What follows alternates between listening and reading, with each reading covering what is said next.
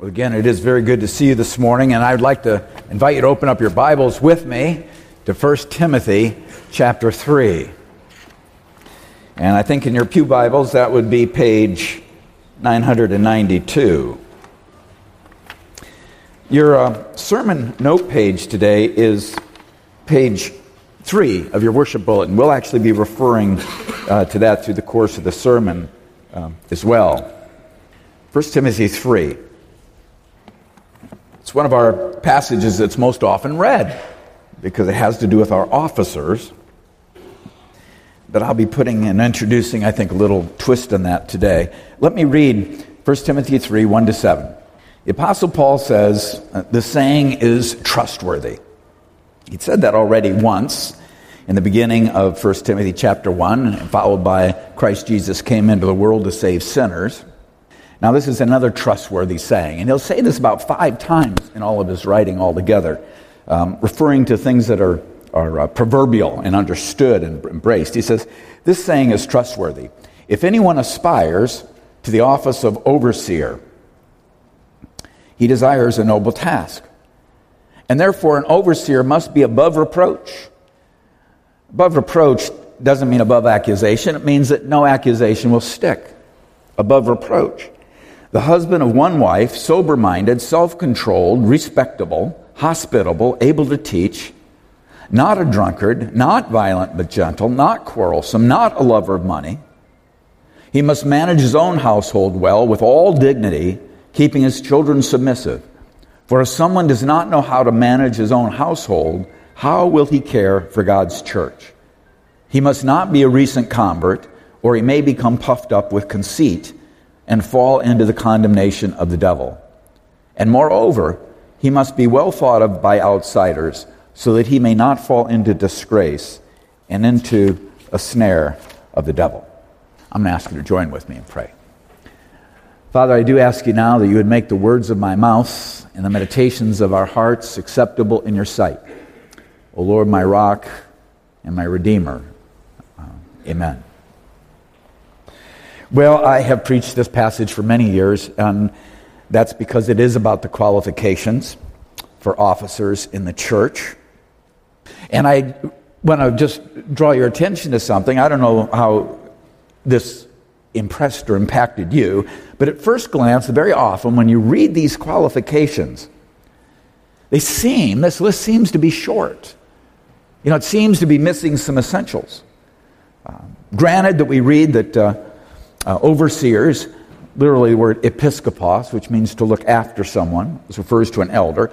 We read that overseers should be able to teach and hospitable. Yes, that's right. They need to be able to teach. They need to be able to welcome people and embrace them in their homes. But there's nothing here about executive function.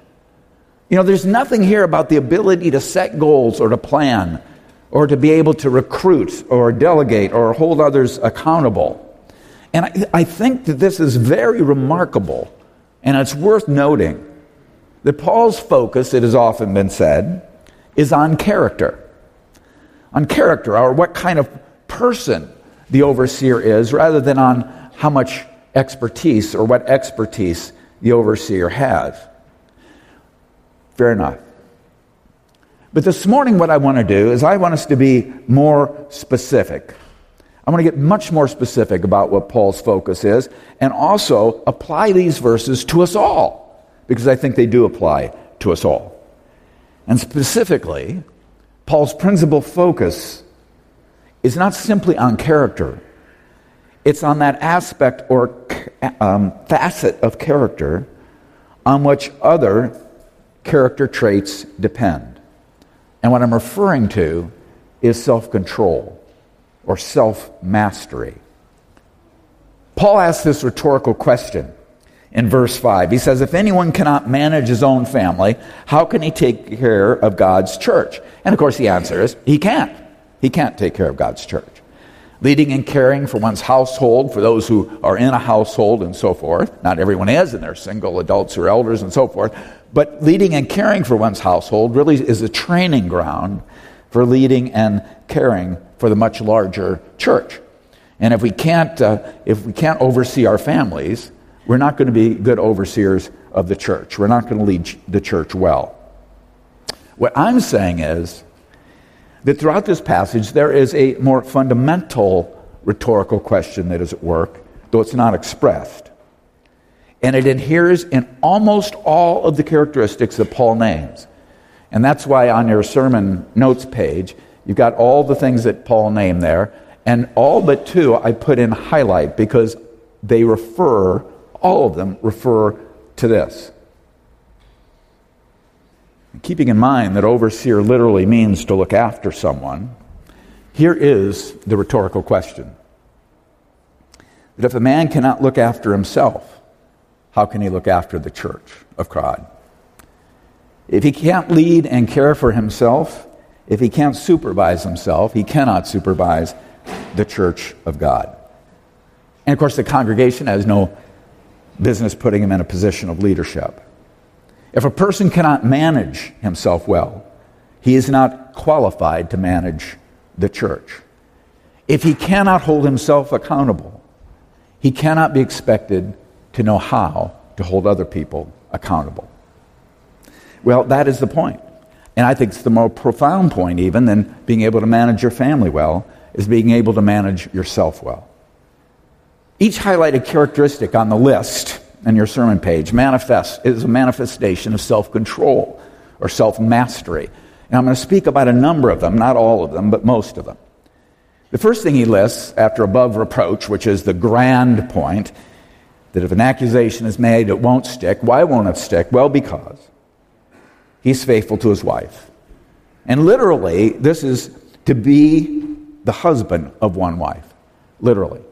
To be, and that doesn't mean you have to be married to be an elder. It doesn't mean that if you're widowed, you cannot remarry again. What it means is to be a one-wife or one-woman man. His heart, his mind, and his body are given over to one woman, period. He is faithful. He constrains himself and keeps his vows. He's that kind of person. Temperate, whether describing a climate or whether describing a person, means mild as opposed to stormy or out of control. It means being peaceable is distinct from being given to outbursts or stirring up discord. Temperate, you know the word temperature, is a person who doesn't burn you when you're with them. They're not burners. Self-controlled, well, that sounds just like self-control, doesn't it? Also translated sober, but this term literally comes from two words. It literally refers to being safe on the inside. Self-control means being safe or safe and sound on the inside rather than destructive. And people are safe to be around when they're safe on the inside. And that's what it means. To be safe, to be sound, to be, use nautical language, to be shipworthy, to be able to sail, to be able to navigate, and to be able to do it well. And this, in particular, self-control or sobriety, requires that we have the capacity or exercise our capacity to be aware of ourselves, to be able to step out, as it were, from ourselves and observe ourselves and evaluate what we're doing and how we are being. It requires that we be aware of ourselves so that, negatively speaking, we police ourselves. We police ourselves, as do our thoughts, our emotions, the things we give ourselves to internally. And positively, it means that we focus ourselves on, as what Paul said in Philippians 4, on what is true, and what is noble, and what is pure, and what is lovely, and what is right. And of course, you hear that description, it means on Christ first and foremost. This is self-control. And then respectable, he says. This is a word we've already encountered in 1 Timothy 2, and Paul talks about garments or the dress of women being respectable. The term comes from cosmos. The term in Greek is kosmios. As the creation was adorned with order and beauty that points to its creator, so our demeanor, our behavior is to reflect the order and the beauty of our creator. That's what it means. We know how to conduct ourselves. People who are self-controlled on the inside, which we just looked at, they're respectable on the outside. They know how to conduct themselves, and what's more, they really are committed to it. And when they need to, they rein themselves in. They understand what that is.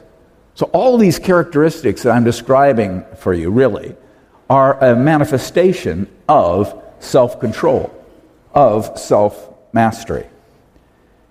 Now, Paul moves from there, from underscoring positive qualifications to underscoring disqualifications. And each of these really does represent a failure of self-control or failure of self-mastery. When he says not given to drunkenness, not violent but gentle, not quarrelsome, not a lover of money. Now, I'm not going to talk about all of these things, but I would like to comment briefly just on the first one. When Paul writes, not given to wine. That's what he says, not given to wine. Now, that doesn't mean Paul's a teetotaler, because what does he tell Timothy to do in 1 Timothy? He says, you need to drink a little wine once in a while for your stomach. Get things under control, man. But not given to wine. And I love that language. That's why I take you back to it. Because we do not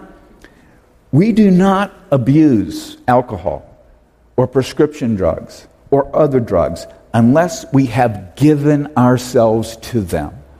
Unless we have made a decision to take down the natural barrier that exists. We know how to build and keep a barrier. Unless we have taken it down, unless we have given ourselves to it. It does not control us. These things do not control us unless we have given ourselves to them. And the challenge and the problem is that these lapses in our self-mastery serve to destroy our self-mastery altogether in all the other areas of our life. What we give ourselves to becomes our master. And in particular, when you're talking about alcohol and when we're talking about drugs, what we are talking about is the destruction of the faculty of judgment. So we exercise poor judgment. We give ourselves to these things, and then before we know it, we have no faculty of judgment left. And it affects every single area of life. So Paul's very concerned about this. And I would say this morning for sure, the same thing can be said, the same thing is absolutely true of pornography, which is not a chemical, but changes the biochemistry of the brain. We lapse judgment, we indulge again, and pretty soon we have no more judgment left. And this judgment that has eroded in us affects all areas of life, beginning with how we view women, how we treat women, how we understand our own sexuality, what we're thinking about. You understand the cascading effect. Self-mastery and self-control is the wall that we put all the way around ourselves and keep up. We don't take down part of the wall and say, well, the rest of the wall is just fine. Why can't I have this part of the wall open? We understand that once we have opened the wall has been breached. We understand that the effects are very significant and negative. Well, that's what I want to turn to next. I've said to you that I think this passage does apply to all of us, at least I am applying it to us all. And I've described, I hope for you, how so many of these characteristics, virtually all of them, not apt to teach or hospitality necessarily, but virtually all of them relate to self-control or self-mastery. But now I want you to think with me a little more directly about what's at stake. What's really at stake? Well, self-mastery, again, let's be clear, self-mastery is not self-reliance. If you ever saw the first Or the third Indiana Jones movie, Sean Connery says to his son, it's all about self-reliance. Well, it's not all about self-reliance, and that's not what self-mastery is. It's the ability to control yourself, especially when you're tempted or when you're provoked. To lose it. To cast aside decency, your sobriety, your even-handedness, your sound thinking, the vows you've placed yourself under, the truth and the wisdom of God. That's what self-control is. It's the ability to control yourself, especially when you're tempted or provoked. And why is it so important? The Bible answers this on many different levels, but I'm going to give you what I believe is the Bible's pragmatic answer. It is pragmatic, but I think it's in the Bible. And that is that because without self-control, you are sabotaging whatever good you are trying to achieve in your life. Period. You're sabotaging it. You're sabotaging yourself. And you cannot retrieve, you cannot relive the time you've squandered when you have lost or neglected self-mastery. The book of Proverbs is the Bible's book of wisdom. We read it and we hear the voice of a king training his son to become a king. He wants him to be successful. He wants him to prosper. Same term in Hebrew. And this father has learned from God's word. He's learned perhaps from his own hard experiences. He's learned from his observation of others that if you do not walk in God's wisdom, you will not succeed. And God will not prosper you, no matter how good your intention is, no matter how high your ideal is. The beginning of wisdom is what? To walk in the fear of God. And that means to live aware of his rule over you and of our accountability to him. And so this man in the book of Proverbs, this king, presumably Solomon, is saying, first and foremost, young prince, before you rule over anyone else, before you think you can rule over anyone else, you're obligated first to rule over yourself. And he says it again and again and again and again. Proverbs 16, verse 32. Whoever is slow to anger is better than the mighty. He who rules his spirit is greater than he who takes the city. Proverbs 18:21. Death and life are in the power of the tongue, and those who love it will eat its fruits. Proverbs 25:28. Like a city whose walls are broken down is a man who lacks self-control. Proverbs 29, verse 11. A fool gives full vent to his spirit, but a wise man quietly holds it back. This is self-control. This is self-mastery. And when I look at the qualifications for an officer, what I think Paul is saying is that those who are officers are to have made excellent progress in these areas because we're all called to this. This is what we're all called to. And it's not just a matter of setting a pace or a good example. It's a matter of having sound judgment. It's a matter of being able to live and exercise sound judgment and to be a wise leader and understand what other people are going through and not contribute to their struggle, but help relieve it. Well, I'm going to show you some slides, if you don't mind. This is a little show and tell today. So Nancy, I think you're up there. This slide is entitled Self-Mastery. You see what it is. You see the dominoes. They're falling down. You see the hand blocking the falling dominoes. And then you see the rest of the dominoes. I really liked this one. Dominoes, they're out of control. They're falling down. They can't hold themselves up. But then you see the dominoes that are stable, and they are in place. This is a good illustration of self-mastery. You see the hand having been placed out as well, the hand intervening as if to say, so far and no farther. The chaos is stopped. That's the point, that the chaos is stopped. And I want to say that self-mastery is seen and can be viewed and understood as an intervention in our own lives. We intervene with ourselves. We step back, we see what's happening, we see what we're doing, we understand the process at work in us. I describe it as a two-sided coin. That self-mastery marks an end. Put that hand out. What does that mean when that hand goes between those dominoes? It marks an end to making excuses. An end to excuse making. Well, what excuses? Pleading our inability. Blaming others for our lack of self-control. Rationalizing our wickedness in the name of defending some ideal, as if that makes it worth it. Or minimizing the real problem that we have with self-control. If we are not controlling ourselves, if we're not walking in self-mastery, we do have a problem. And it is affecting other people. And of course it will affect how people view you. But that's not the most important thing. It will tremendously impact your effectiveness, your success, your prosperity in life, or lack thereof, in what really matters. So self-mastery really marks an end to making excuses.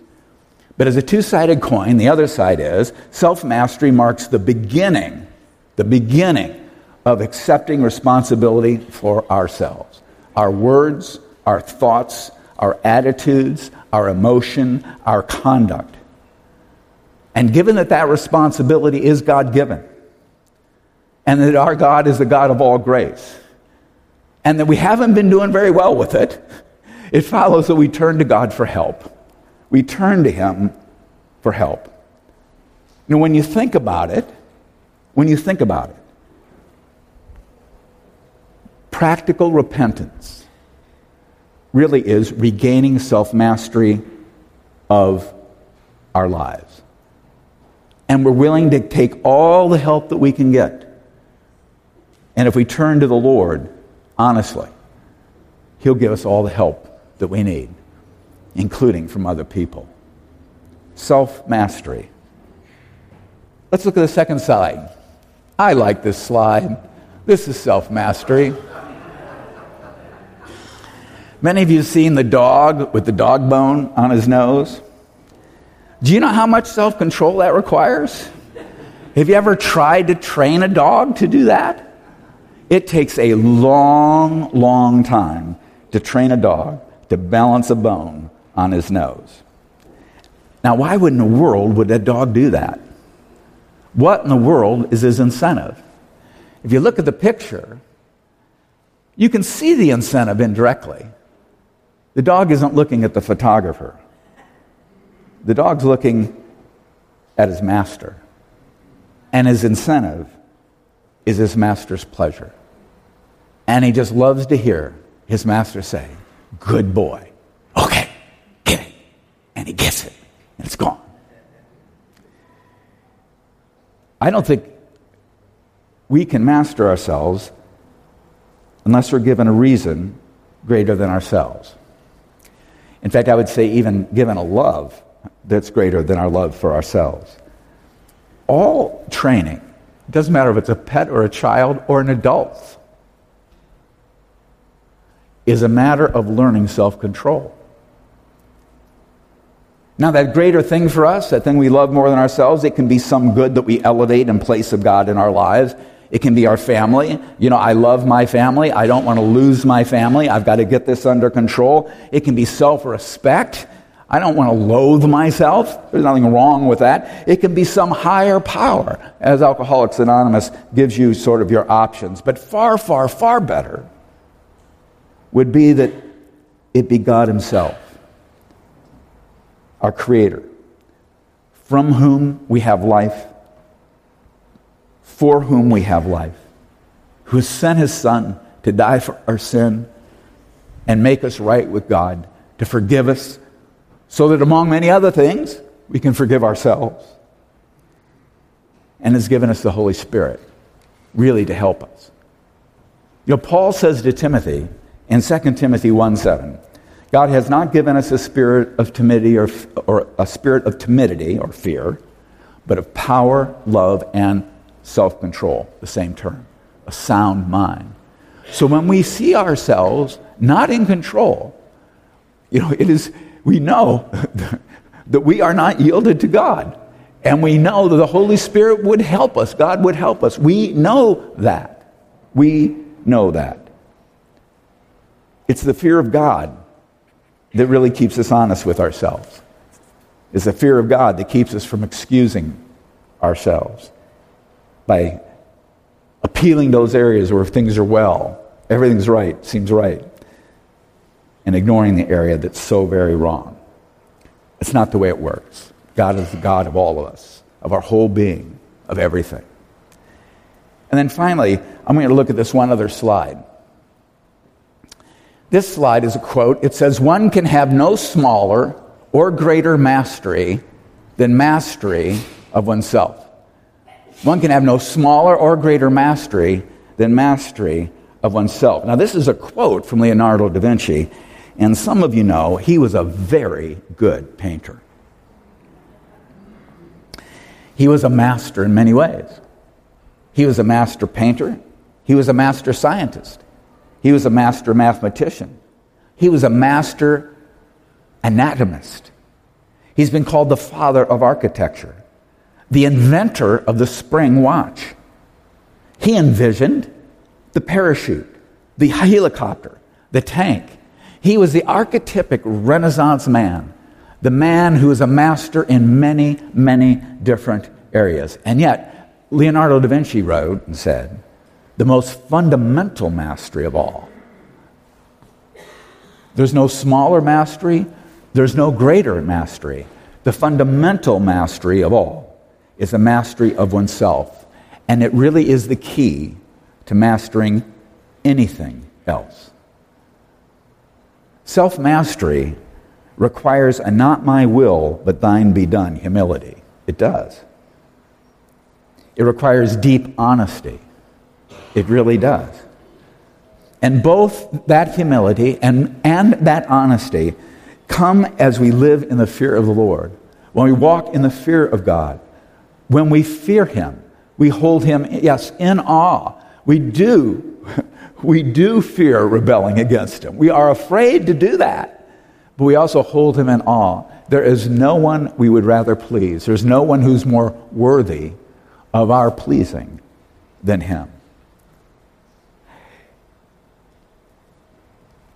There is a kind of fighting spirit and resistance that guarantees defeat. And there is a rescue.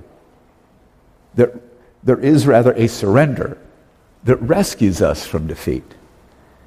And I'm talking here about that surrender that rescues us from defeat.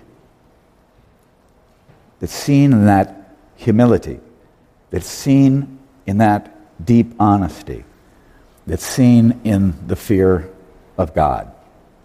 And you know what the result of that is? The result of that is transformation. The result of that is deep change. And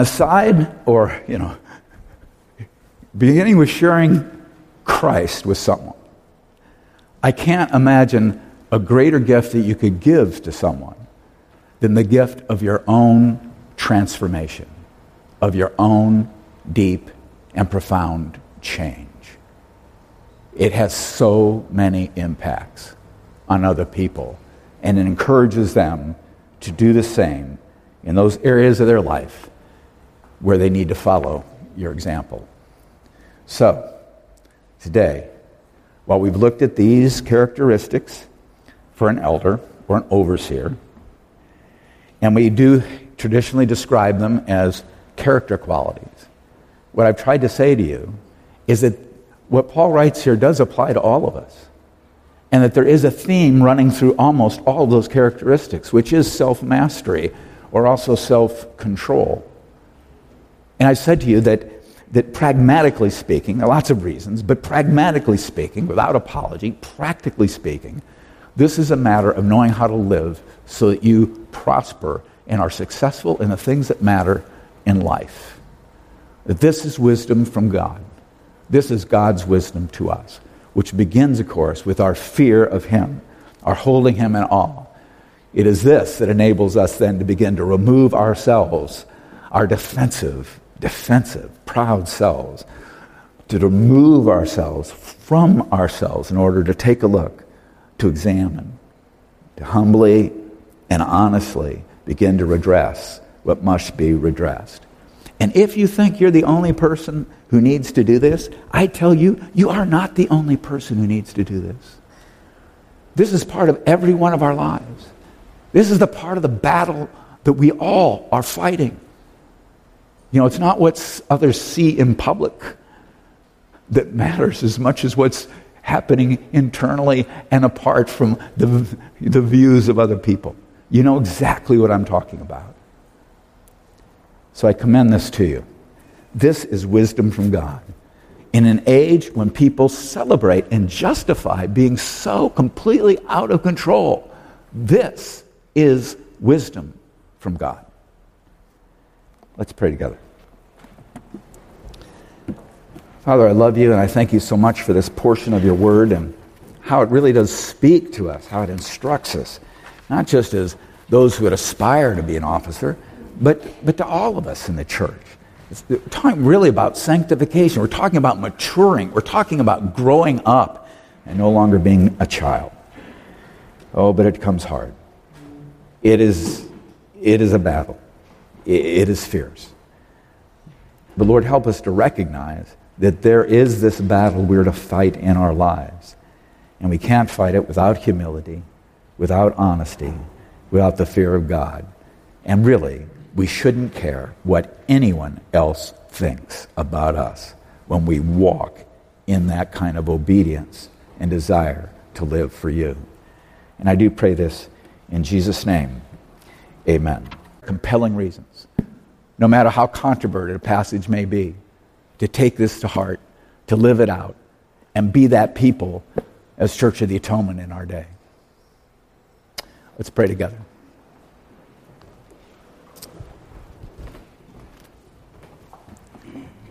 Father, we love you and we thank you so much for this portion of your word.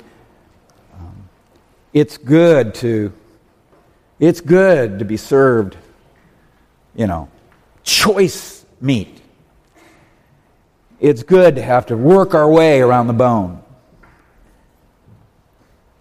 It's good to be challenged deeply, to think deeply, to review our presuppositions, to think about our great God, whether He's truly great or not, whether He's a great creator or not, whether the creation's great because He's great or not, whether the status quo, the fall, is what we accept or not, whether we're being renewed in the power of the Holy Spirit under the gospel truth of Christ or not. It's good to be made to chew the Word of God. And I pray, Lord, that you would help us to do that. All of us. Not just in this area when we talk about worship, leadership, or teaching in the church. Not just when we're speaking about vocation, calling, and identity as men and women. But in every area of life. Where is the Bible not controversial today? What truth of the Bible is held sacred and loved by all? No, Lord, you have called us out. We're the called out people, the ecclesia, people called out to be worshipers and to live and to worship in the Spirit and in truth. So help us, I pray. And for my dear friends here who are not Christians, I pray that you be deeply at work in their hearts. Heal them of the sins that have been committed against them. Heal them of the sins they commit. And really, when I say heal, I say please bring them to Christ, to the Savior who loves them, accepts them, forgives them, will renew them, who give them eternal life. Make them what they never thought they could be, never even imagined or dreamed they could be. And Lord, help each of us to find our identity in Christ every day, to listen to His voice, and to no other. He made us. And we're so grateful. In Jesus' name, amen.